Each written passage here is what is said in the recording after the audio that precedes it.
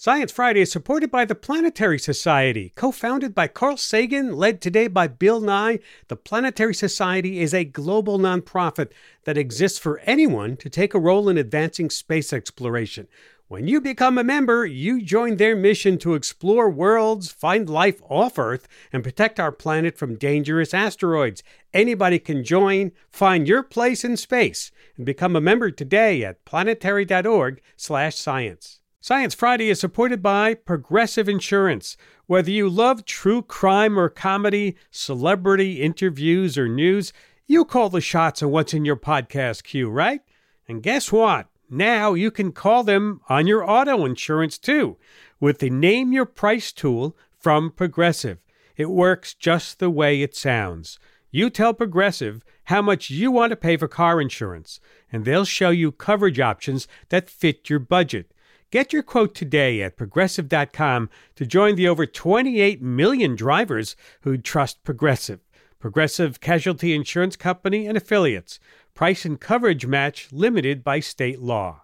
WNYC Studios is supported by MathWorks, creators of MATLAB and Simulink, software for technical computing and model-based design. MathWorks, accelerating the pace of discovery in engineering and science.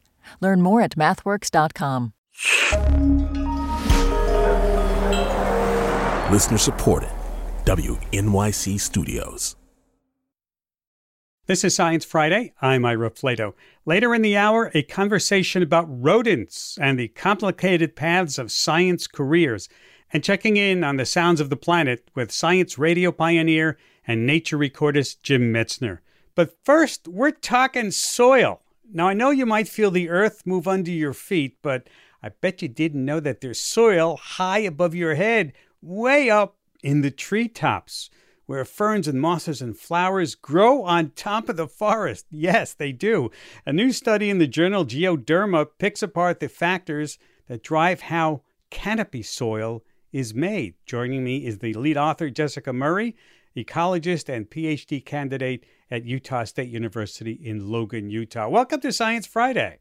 Thank you, Ira. I'm so happy to be here. Oh, it's nice to have you. You know, I'll bet you that hardly anybody has ever heard of canopy soil. Tell us what that is. How does it get up on the top of the trees there? Yeah, well, I hadn't heard of it either until I saw it pretty much. Yeah, so canopy soil is called that because it is found in tree canopies, on tree branches, in the crotches of trees, and it develops over long periods of time. We don't know exactly how long, but probably many decades, if not hundreds of years, through the decomposition of epiphytes, which is the name for plants that grow on other plants.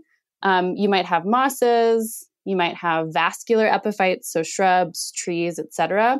The leaves produced by what we call the host tree, the roots of the epiphytes, any mosses, all of this organic material decomposing over time on tree branches builds up this sometimes really thick layer of soil. Wow.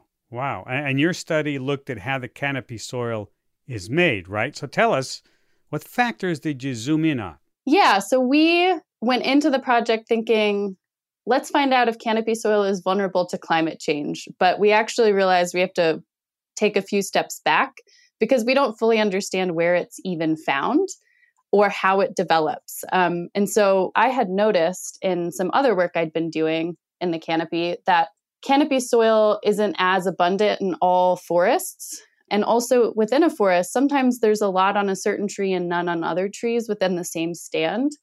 And so we started the project just asking, okay, let's identify some sites that represent different climates. So we worked in Costa Rica using elevation gradients that could sort of give us a gradient of temperature and precipitation.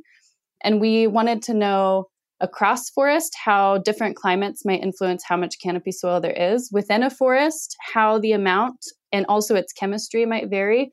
And then even along a branch, we looked at those same questions. Does that mean you have to go up into the tree? It does. Way up into the canopy? What is that like? Oh, it's amazing, Ira. It's one of the most magical experiences I've had the privilege of having in my life. It's just a totally different world. I've mostly worked in the canopy in Costa Rica in the tropics, where you get, like I mentioned before, these really lush communities of these epiphytic plants. I mean, we're talking literally a forest within a forest. Like, wow. if you imagine being a small ant on a branch, I mean, you're walking like there's a little understory of like mosses. There's, in some cases, small trees growing out of tree branches. It's really incredible. Wow. So how do you get up there? I mean, it's way up there, isn't it? Yeah, it's a decent amount of work. In our case, we have to get a rope over a branch. And yeah, we use a giant slingshot called a big shot. And then we'll pull a rope over. And then we climb the rope, not the tree, using harnesses, ascenders, different types of equipment. Cool. Okay, so set the scene for me. You're up there, way above us all. You're at the top of the tree. You're in the canopy. What does it look like? Ooh. Well, yeah, in some of these sites, you are in what feels like a garden of plants, many different leaf shapes, plant functional groups. So like bromeliads, orchids, bushes. There are a lot of bushes in the blueberry family, actually. Some of these. Wait a minute. There are blueberry bushes? Yeah, I mean, not the species blueberry, but the family Ericaceae. Yeah, in some of these sites, there are a lot of plants in that family. So they look kind of like blueberry or like huckleberry plants. Right. There are many very beautiful, colorful birds like chlorophonias that will visit the fruits of some of these epiphytes. And sometimes we see monkeys. In Costa Rica, we see 3 different species of monkeys. I've had them come pretty close. It really makes you appreciate how much better they are at being in the canopy than you are. Are they saying to you, hey, what are you doing up here? Yeah, sometimes I feel like they're looking at me and making fun of me for having all these like ropes and carabiners and stuff. And they're just like effortlessly hanging by a tail.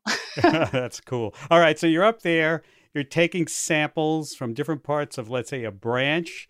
What is in the soil? Did the soil vary from point to point? Yeah. I mean, a big part of this study was looking at the different scales of variation, like how much does canopy soil abundance and chemical composition vary across forest, within forest, along a branch? And it varies so much along a branch. And I just have so many more questions about why. I think really thinking of this as a forest within a forest is helpful because there's all these different plants. In some cases, it's a really diverse community along a single branch. And I think they're having some really interesting impacts on really small scales over this soil and sort of what it's like. Really interesting. Okay, so you told me about the berry bushes up there. And you told me about meeting monkeys up there. What's the weirdest critter you've seen up there? Oh, okay. I can't remember its name, so I'll just describe it. I had never seen anything like it before. It was maybe the size of like a $50, and it walked sort of like a crab and was covered in canopy soil. And later I found that it's a creature in the, I think, true bug order, like Hemiptera, that as a juvenile will take soil, debris and put it on its body as like an exoskeleton, like a protective layer. And in this case, it looked like this creature was using canopy soil as that protective layer. But I had never seen any insect that looked like that. I did send pictures around and got the name, but I'll have to give that to you later. You said originally you wanted to look at the climate impacts on canopy soil. Were you able to figure any of that out now, or are you just collecting samples? Yeah, so an important finding of our study isn't actually that surprising to anybody who's worked in canopy ecosystems, but I think was important to be able to quantify, which is that canopy soil is most abundant in big trees, which makes sense because probably it takes a long time and like a large enough surface area for it to develop. And we found that it's more common or more abundant in cool sites and foggy sites. And that's probably because when temperatures aren't too warm, your decomposition is slower. And the fogginess is probably related to the epiphyte community. So epiphytes, these plants that grow on trees, their abundance and diversity tends to peak at these middle elevation tropical montane ecosystems like cloud forests. And I don't study epiphytes directly, but I think that's largely because they can use all of this atmospheric water, like cloud water, fog. They have these really cool adaptations to pull water out of the air, which is important because they don't have roots in the ground to access groundwater. So we found that, and that relates to climate change because unfortunately cloud forests, where these soils seem to be the most abundant, are some of our most threatened ecosystems in the world. They're warming, they're seeing a lifting cloud base height, which means forests that previously was considered cloud forest increasingly are losing cloud cover due to land use change like deforestation and also climate change. And so, yeah, that finding and just the reality, it doesn't look great for canopy soil. Do we know why the canopy soil is so important? Do we know what it does, where it fits in the ecosystem of the forest? We have some clues. I would say it hasn't been studied, but the studies that have been done have identified some pretty important roles. So one is canopy soil and the epiphytes that associate with it acts like a sponge for water. So sort of intercept water, hold it like a sponge so that in these dry periods that we're seeing increasingly, maybe there's a little more water storage. So that's a really important role, the hydrologic impact. Nutrients, actually, so canopy soil, there are organisms, microbes in canopy soil that can fix nitrogen from the air. Often there's moss growing on canopy soil that can also bring in nitrogen from the atmosphere and other nutrients, but it can also store nutrients. And then there are three major ways that the nutrients in canopy soil and the epiphytes can benefit the greater forest. So one, which is really exciting and people love to hear about, is something called adventitious roots. So we found that, or I haven't, researchers like Nalini Nadkarni and Karina Mifune have found that sometimes trees will produce roots from their branches that grow into the canopy soil to take advantage of the rich nutrients in that soil. So they just sprout roots way up there? Yeah. Right out of their branches. It's so weird. It's so amazing. I've seen orchids do that, but I didn't know that, the trees themselves do that. Mm-hmm. Wow. Yeah, we have some records of trees doing it. We don't really know the scale. It's pretty hard to study it. So figuring out who those roots belong to is really difficult, but we have found that some of them are from the actual tree.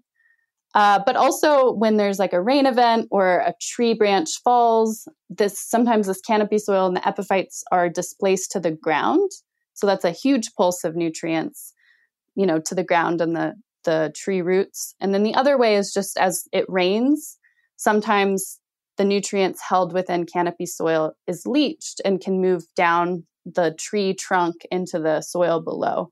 The third one that I find particularly interesting is canopy soil as a carbon store that we're not actually accounting for. So canopy soil is like 45% carbon. And so based on some back of the envelope calculations, I think that canopy soil is like 4% of the total soil carbon, but we're not accounting for it.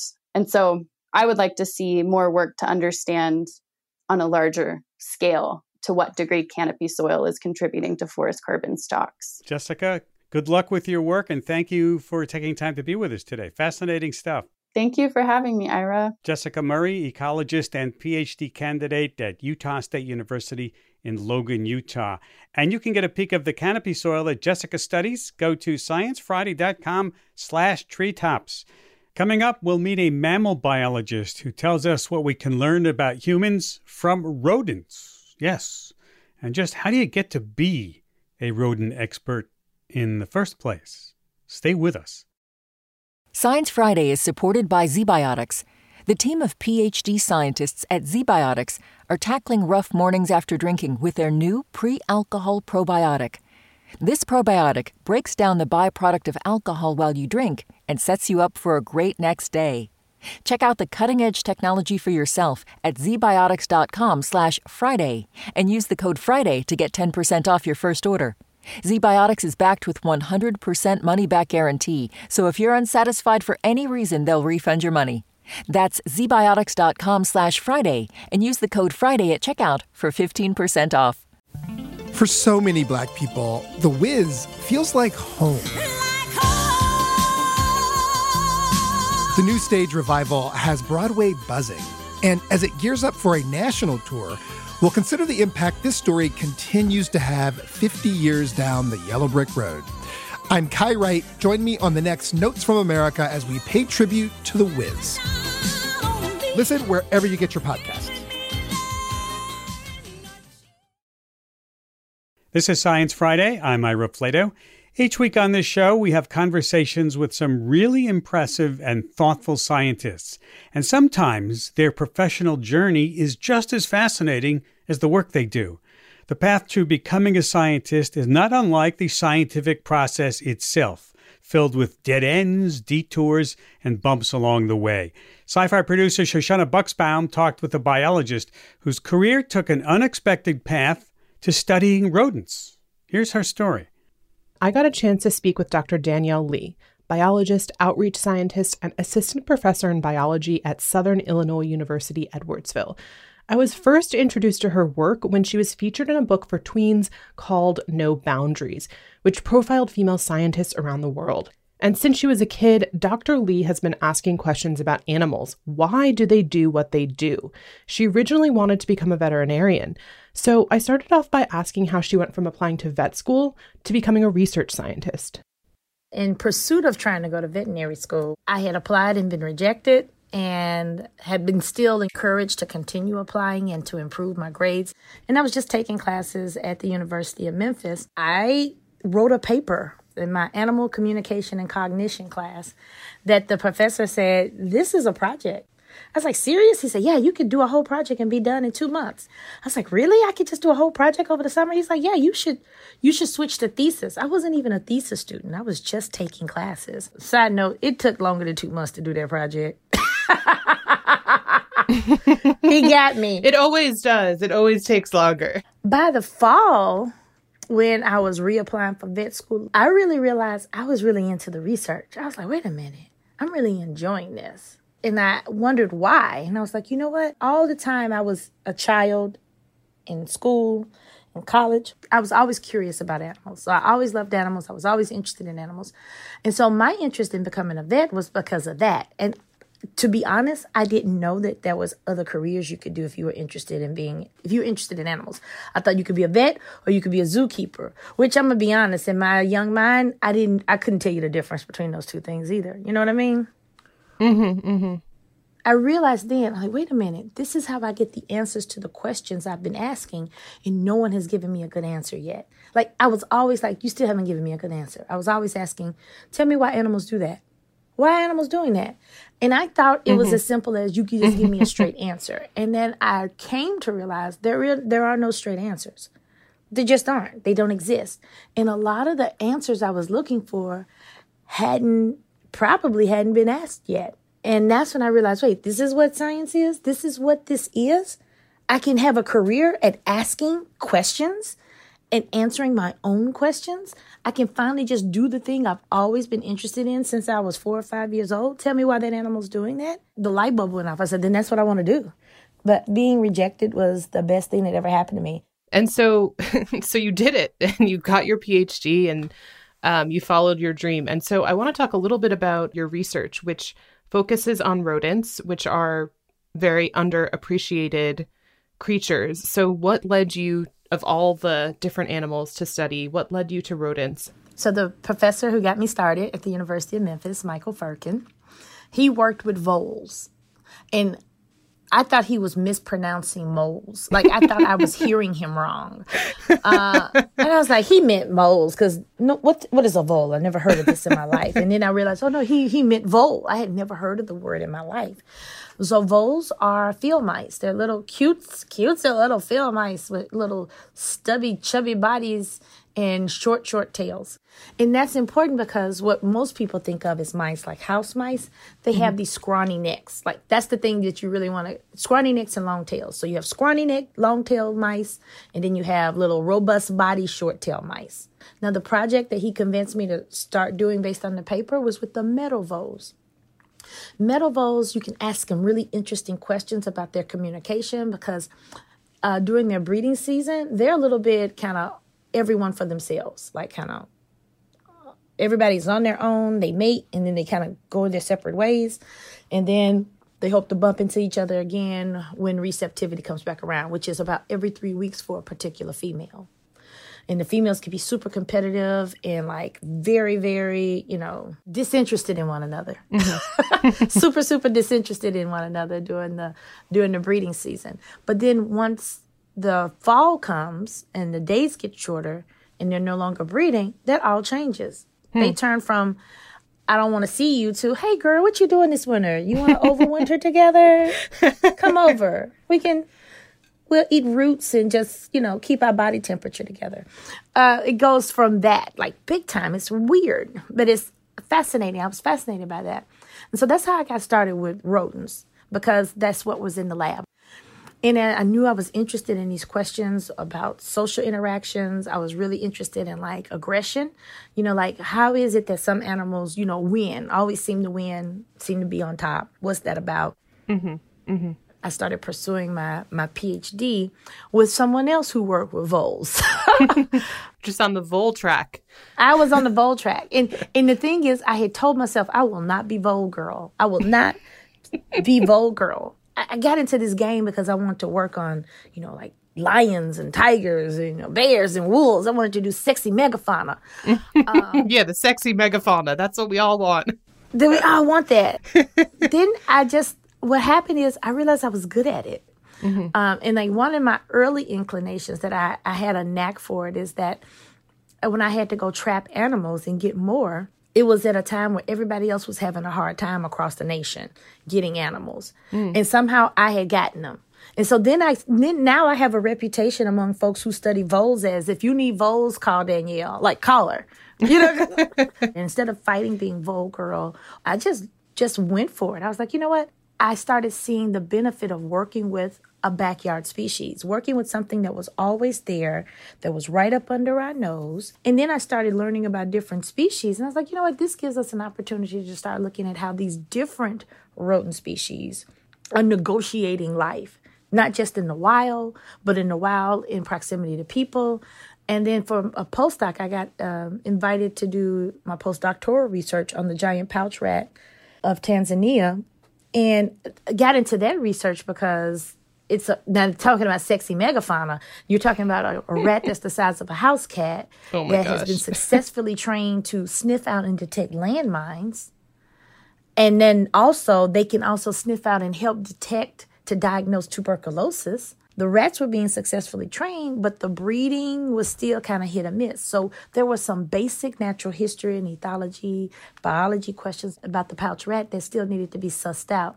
And that's where I came in. So I got to apply all the things that I had learned with the voles, working with wild populations of animals, and then trying to ask very specific questions about their behavior and their exploration and their behavioral tendencies. And so obviously rodents have interacted with humans since the beginning of our history. What does studying rodents and how they behave teach us about our world and our ecosystems? This is how I see it. Rodents, particularly the rodents that have made a living off of us and near us, tell us so much about ourselves. There's not been a single human culture across time, across geography, that has not had to contend with rodent infestations. So rodent nuisance are a part of the human history. We're still dealing with rodent issues. Like they're the key to understanding what potential next disease is going to come out, because they're the ones closest to us. They're the vectors. Things can spill over from them, or they can carry them on their backs, and then that thing infects us. The Black Plague, the rat didn't give us the Black Plague. They carried the fleas, and the fleas gave us the Black Plague. And so understanding their behavior and their ecology helps us understand how to solve problems. We know that rodents are a problem for people, whether you live in the rural area, whether you don't live near a lot of people, or if you stay near a lot of people in urban areas. They're a problem either way. And what we see is that sometimes it's the same species that can make a really interesting living in both the city and the country and the wild. But then other times, some species do better than others. And so I'm finding myself really, really interested in the scientific study of city mouse and country mouse. I want to pivot a little bit because part of your work is also in diversifying science and who becomes a scientist. I want to talk a little bit about our educational system, the pipeline of how people become scientists. So how does the inequity of our educational system fail Black and brown and Indigenous future scientists that want to, answer some of these big questions that we've just been talking about and thinking of different questions and different ways to go about it as you have? So here's the first thing that I think most people don't realize. The cumulative knowledge we have in the world right now is all based on individual people's personal curiosities. There is no agenda. There is no agenda. So everything that we have that's been codified and by this modern system is all because of a lot of people's personal curiosities. I study what I study because it's what I want to do. And so everybody else. Then think about who's overrepresented in those texts. Mm-hmm. Mm-hmm. And what we're saying unintentionally, and I'm being generous, is that those are the peoples whose questions that matter. But it's also sending a message to Black and brown and Indigenous kids. Those are the only people who've ever asked good questions. And we know that is a fundamental, outright lie. Everybody since the beginning of time has been asking questions. Black, brown, and Indigenous people around the globe have not only been asking good questions, but have sussed out the answers to a lot of important foundational things. But they're not credited in those books in the same way. We could just do better at our citation practices and giving credit to the fact that groups of people, especially groups of people who we know have uninterrupted, contiguous histories for thousands of years that are solid, who have good histories and reliable and consistent analysis and data about how the world works. We know that the Indigenous people of Australia, they told us things. Western science just finally figured out the age of a mountain that Indigenous Australians have been telling them is 65,000 years old. It's 65,000 years old. In other words, there's so much out there about the world that we either haven't been able to help get the word out about or inspire people to find those answers because we've been unintentionally, or maybe intentionally, but I'm going to be generous, saying there's only one way to science, and that's just fundamentally untrue. And there's only certain people who are particularly good at it. So we've been ignoring all this rich, fertile bed of questions. This is Science Friday from WNYC Studios. In the book, you talk about how sometimes people are surprised to find out that, like, you're in fact the scientist they're waiting for because of these systemic issues that we've talked about that have prioritized mostly white men of being scientists. And that's like the stereotype that we have for who a scientist is. And, as a Black woman, you don't fit that stereotype. So how have these experiences shaped your approach to the work that you do, especially because you also do outreach as well? It really makes me think about who I'm doing science for. So I'm doing science for me because I enjoy it.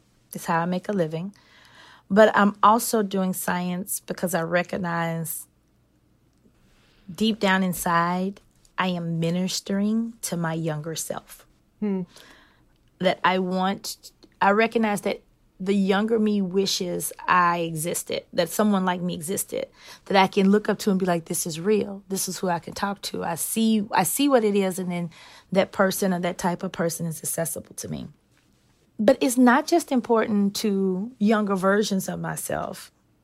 It's also important for all kids to see that. It's important for young white kids from really well-off families to know that this is what a world looks like that's plural, so that they aren't surprised when they see someone in leadership who shows up who doesn't necessarily look like them. It's about more than just simply getting some people to say, oh, we got a few that made it.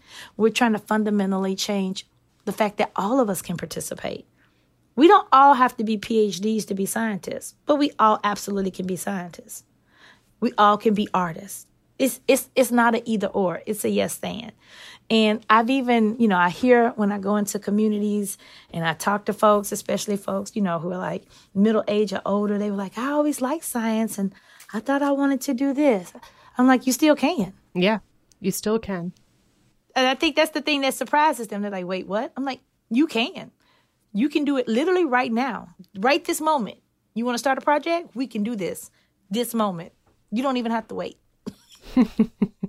And to close, What advice do you have for the next generation of scientists, whether that be people that pursue master's degrees, PhDs, or people that are rediscovering their connection with science, or just other ways to get involved in science in their everyday lives? It's all right to start exactly where you are. There's this perception that you got to go get something more before you can get started. Nope. You can start exactly where you are. It reminds me of a quote at Tuskegee University, lay down your buckets where you are. And that's because, this idea that there's something to be done right here in this moment. You have everything you need right now to get started.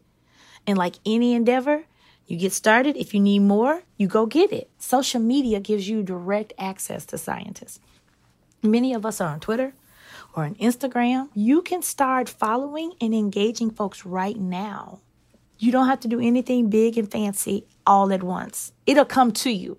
That's usually how science is. It's not all things one at once. It's one little thing at a time. And then, like I said, it's all these textbooks started with just people's personal curiosities, and it all accumulated. It will all come together. Yeah, I love that. And I think that's a wonderful place to end our conversation. Dr. Danielle Lee, thank you so much for taking the time to talk with me and to be on Science Friday. Thank you. I'm excited. Thank you. Dr. Danielle Lee is a biologist, outreach scientist, and assistant professor in biology at Southern Illinois University, Edwardsville. And I'm Shoshana Buxbaum. Thank you, Shoshana. And if you want more stories about the careers and lives of scientists, check out our newsletter, Sincerely Science. You can find that and much more at sciencefriday.com/newsletters. We have to take a break, but when we come back, listening to The Natural World with one of the pioneers of science radio, Jim Metzner. Stay with us. Science Friday is supported by ZBiotics. The team of PhD scientists at ZBiotics are tackling rough mornings after drinking with their new pre-alcohol probiotic. This probiotic breaks down the byproduct of alcohol while you drink and sets you up for a great next day.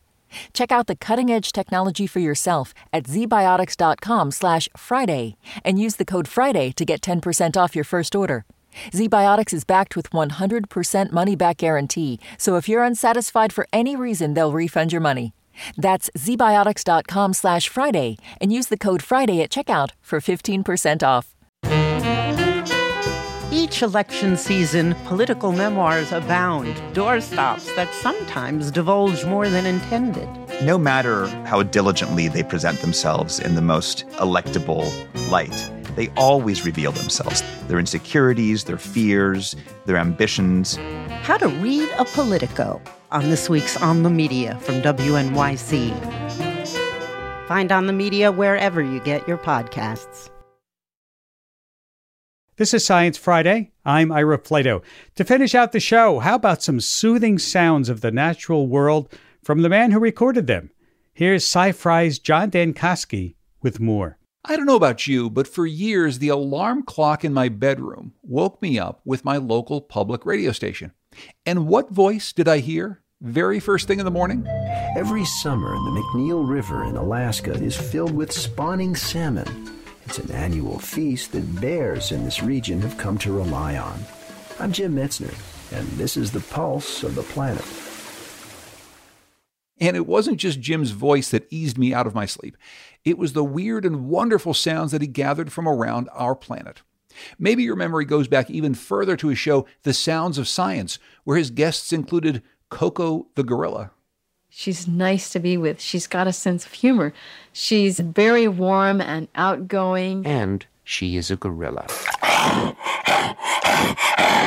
I'm Jim Metzner, and these are the Sounds of Science. Jim Metzner is one of the pioneers of science radio, making field recordings and sharing them with audiences for more than 40 years. And now this time capsule of sound he's created, his entire collection, is going to the Library of Congress. Today, we're going to talk with Jim about what he's learned about the natural world from endless hours of recordings and what we can all learn from listening. We're going to hear some of his favorite recordings too, so I don't know, if you can listen along with headphones, now might be a good time to put them on. Jim Metzner, welcome back to Science Friday. Hi, it's a pleasure to be here, and I just wanted to tell you to put a bookend on it. You might have wakened with my voice, but my voice puts my wife to sleep every night. Well, I certainly appreciated waking up to your voice all those mornings on Pulse of the Planet. Of all the ways that you can tell a story, Jim, why do you think sound helps us understand the world around us so well? Ooh, boy, we could talk about that a whole day. It's such a great question. How does it that sounds grab you? Where do they hit you? They certainly hit me where I live. There's a voice, but then there's the sound of my mother's voice. There's the sound of something that I grew up with. It's like a sound that came in and never left. Sounds are the touchstones to our emotional world, our emotional life. So that's part of it. They also seem to trickle down, as if like there was like some cave inside. The sounds trickle down and go to places where words don't go. And they tell us things. I mean, you could be listening to somebody and you can tell as much by the sound of their voice as what they are saying. I want to actually play a sound here that I know really resonated with you. It's the sound of a parrot and a girl laughing, Jim.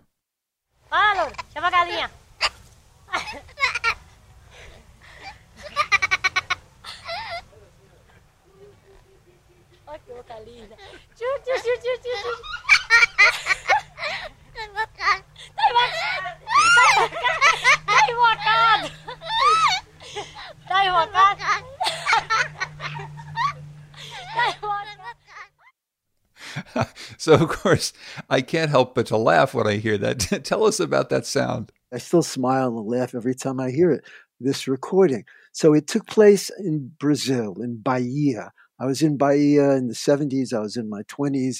And I stumbled upon this group of young women who were all clustered around another woman with a parrot. And they're talking back and forth. And, it was a serendipitous moment. I waltzed in and recorded it. And what the parrot is saying, I'm mad in Portuguese, of course. I'm mad at you. And the girl says, you're mad at me? Yeah, I'm mad at you. But it's like, the glee of this moment. I think I could play this anywhere in the world and people would get it. There's something in that sound that just cracks everybody up. Yeah, and that's, as you say, it sort of touches a place inside you that just hearing people talk isn't going to do. The sound of people's laughter is something that we have a physiological response to, Jim. Yeah. Yeah. And I bet you there's something about the sound itself, sans video, that just does it. I don't think a video would necessarily help. It's the sounds that carry that emotion. So let's go back a little bit to the start of your series, Pulse of the Planet. It's this very popular series in which you've intertwined science and nature and culture in these really short, beautiful segments. They're on hundreds of public radio stations around the country. Do you have an idea of what the Pulse of the Planet is? Is the Pulse of the Planet what we hear on the daily news every day? I hope not. Underneath is sort of the tsunamis of the news. There's something else going on. There's the seasonal rhythms of nature. The whales are migrating. The cicadas are emerging and so forth. When you said that, the thing that resonated with me is I remember being in the rainforests in Costa Rica and feeling, I don't know what to say. It's a vibration coming from around you. And as you listen, you hear millions of insects and birds and other animals and people and motorbikes and the ocean waves. And they're all coming together. And it feels like this vibration of the earth. And if you think about, at least for me, the pulse is not a regular glub-dub that a human would have, but it's this amazing vibration that's coming from everywhere. Yes, indeed. It is diverse, it is varied, it's ever-changing. So if you were in the rainforest, you'd notice that there was a different sound at night than in the morning, of course. And you don't have to go to the rainforest to hear that. Anyone in the country, or I dare say the city as well, sounds morph and change moment to moment. So take us through a day of field recording. Like, what is it like when you go out with a microphone? What are you carrying? Does anybody come with you? Just, I know, give us a little day in a life, because I think our listeners would really love to know how you go and capture the sounds, especially of the natural world. Okay. I rarely use the word capture. I'll tell you why in a moment, but it's a great question. I'd remind listeners that right now, for the first time in human history, virtually every one of us is carrying a sound recording device in our pocket. Yeah. And it makes a damn good recording. Mm-hmm. And so go out today, take a sound walk, and you record the sounds. Please, listeners, try it. Whether you're, interviewing mom or grandpa or whoever, or just the sounds of the neighborhood. Go on a journey of discovery. But if I go out with a recorder, there's no typical day. And that's the beauty of sound recording. And I tend to be a bit more inclusive. I don't go out and say, I'm going to record a yellow-bellied sapsucker today or whatever. I mean, if I comes across my path, then great. But I rarely, sometimes, however, I do go out and search for sounds. But more often than not, whatever comes my way is grist for the mill. I want to play another sound that you sent along to us as one of your favorites. And this is a sound that is very rich and varied. It was recorded in Grampians National Park in Victoria, Australia. Let's listen for a moment.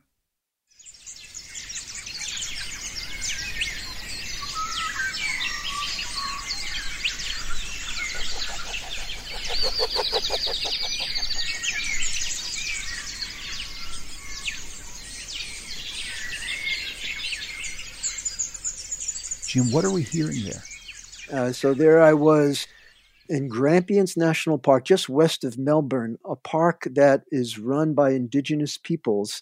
It was an extraordinary place.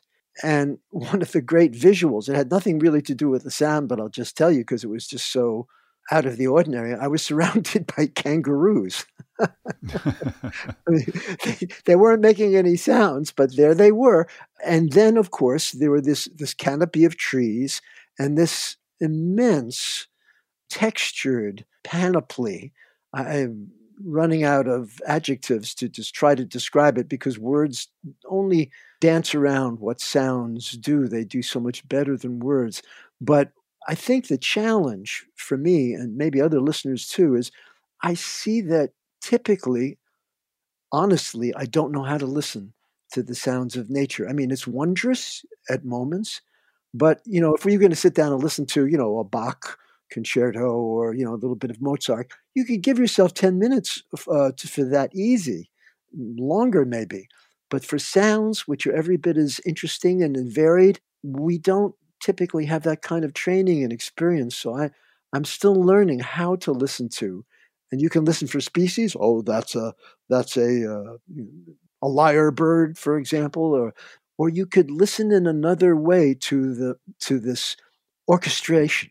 That's so interesting the way that you just put that, Jim, though, because by contrast, if you're listening to a Bach keyboard piece, that part of the context that's important to you is that this man some hundreds of years ago wrote this piece and it's been adapted and adopted, and all the context of it is also what you're listening to and for.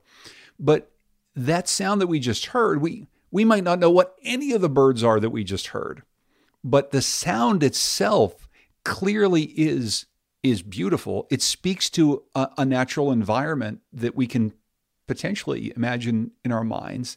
And it's just so evocative of something and hits us in a way that even without context, I think people might think is just stunningly beautiful. I think so too. And just following your line of thought, you could say, unlike Bach, who only put a mere 10 years into it, this is the result of a million years of evolution that we're hearing right now. But, they've been working on it for a long time. I know they're finally starting to get good at it, huh? I have to ask you, with all of these sounds that you've collected over all of these years, they're now going to go into the Library of Congress. I mean, it's the most basic question in the world, but how does that make you feel? That must be an amazing feeling to know that you've contributed so much and that people will be able to experience these sounds forever. Yes, recording is often a solo endeavor. You go into a booth, it's a solo endeavor. You know that a lot of people are listening, but that's sort of like an idea. To know that these vibrations will be heard, that's why I don't use the word capture. These were incredible gifts to me. I was extraordinarily honored to receive these sounds, to be the one who was entrusted with them. And so the imperative to share them. So how do you share them? That's in part up to the library. To me, I'm writing a book about my adventures called Adventures of a Lifelong Listener. So to answer your question, it's like, every time you press the red button, it's with the hope that something wonderful will happen. Sometimes it does, sometimes it doesn't. And then there's that imperative, that's human imperative, the wish to share these vibrations with other sentient beings, because in the act of sharing, it's like we're all resonating again together with the environment, with the world around us. So in the act of sharing and knowing that for centuries people will share in these vibrations, it's a good feeling, but also I feel like I've fulfilled my part of the bargain, that I was given this material, and now I've done my best to share it in a way that hopefully will reach across the gap. I'm John Dankosky, and this is Science Friday from WNYC Studios. I'm talking with Jim Metzner, the host of Pulse of the Planet, about all the many recordings that he's made of our world. They're all going to the Library of Congress. I'd like to share one more sound that you brought us here, and I won't even set this up first. Let's just listen to this sound that you've sent along. Right now we're covering them with blankets and sheets, one, to keep the sun off them and keep them moist, and also to, in some degree, help them control their body temperature. They can quickly overheat in a situation like this, so it'll keep the water on them to keep them cool, or in some cases, if they go into shock, they could start getting cold. In that case, we'll use other things and put more blankets on them and try to keep them warm.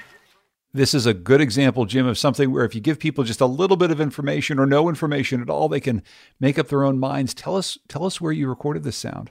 I was in Cape Cod some years back, just driving around listening to the radio. And there was a call out to this ad hoc network of seat of your pants animal rescuers, just vigilante rescuers, anybody within the sound of the voice of the announcer to come, because there was a whale, pilot whales were beaching at this particular location. I thought, well, I'm near there. I'm going to show up. And I had my tape recorder with me.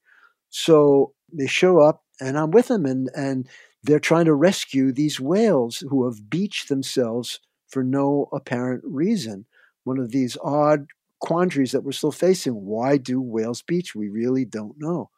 And so I joined them and saw that they were putting blankets on them to keep, just to see what this man was describing.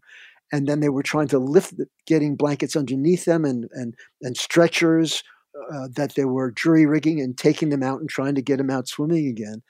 And at a certain point, I just put down my microphone and joined in.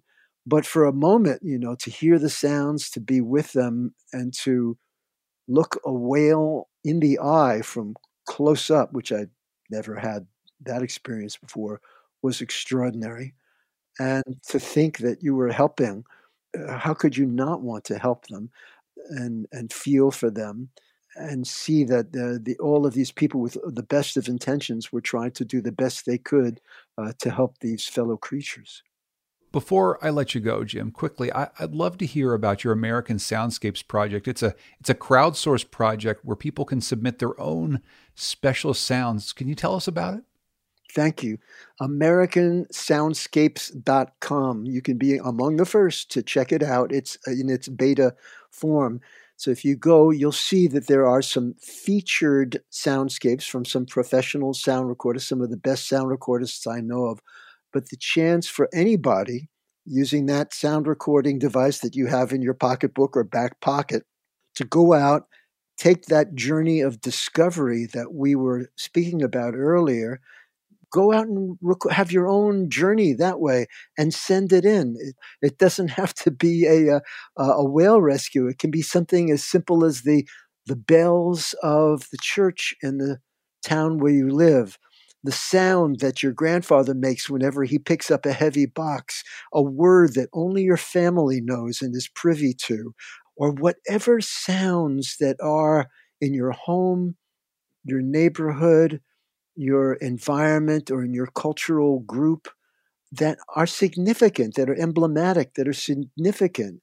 They can be sounds of nature or culture, but share them with us. This American Soundscape project is an opportunity for us to share our sounds with each other. That's fantastic. Jim Metzner, thank you so much and congratulations. Thank you. It's been a pleasure. Jim Metzner is a field recordist and radio producer based in Kingston, New York. His entire collection of sounds is going to the Library of Congress. But you can't listen to all of them there just yet, though. That much sound, it takes a while to upload. That was Sci-Fri's John Dankosky. And that about wraps up our show for this week. If you missed any part of the program or you want to hear it again, subscribe to our podcasts or ask your smart speaker to play Science Friday. Of course, you can say hi to us all week on social media or reach us the classic way, email. Remember that? The address is scifri@sciencefriday.com. Send us feedback. Tell us what you'd like us to cover. Have a great weekend. I'm Ira Flato. On Notes from America, we have conversations with people across the country about how we can truly become the nation that we claim to be. Each week, we talk about race, our politics, education, relationships, usually all of them, because everything's connected. And you, our listeners, are at the center of those conversations. I'm Kai Wright. Join me on Notes from America, wherever you get your podcasts.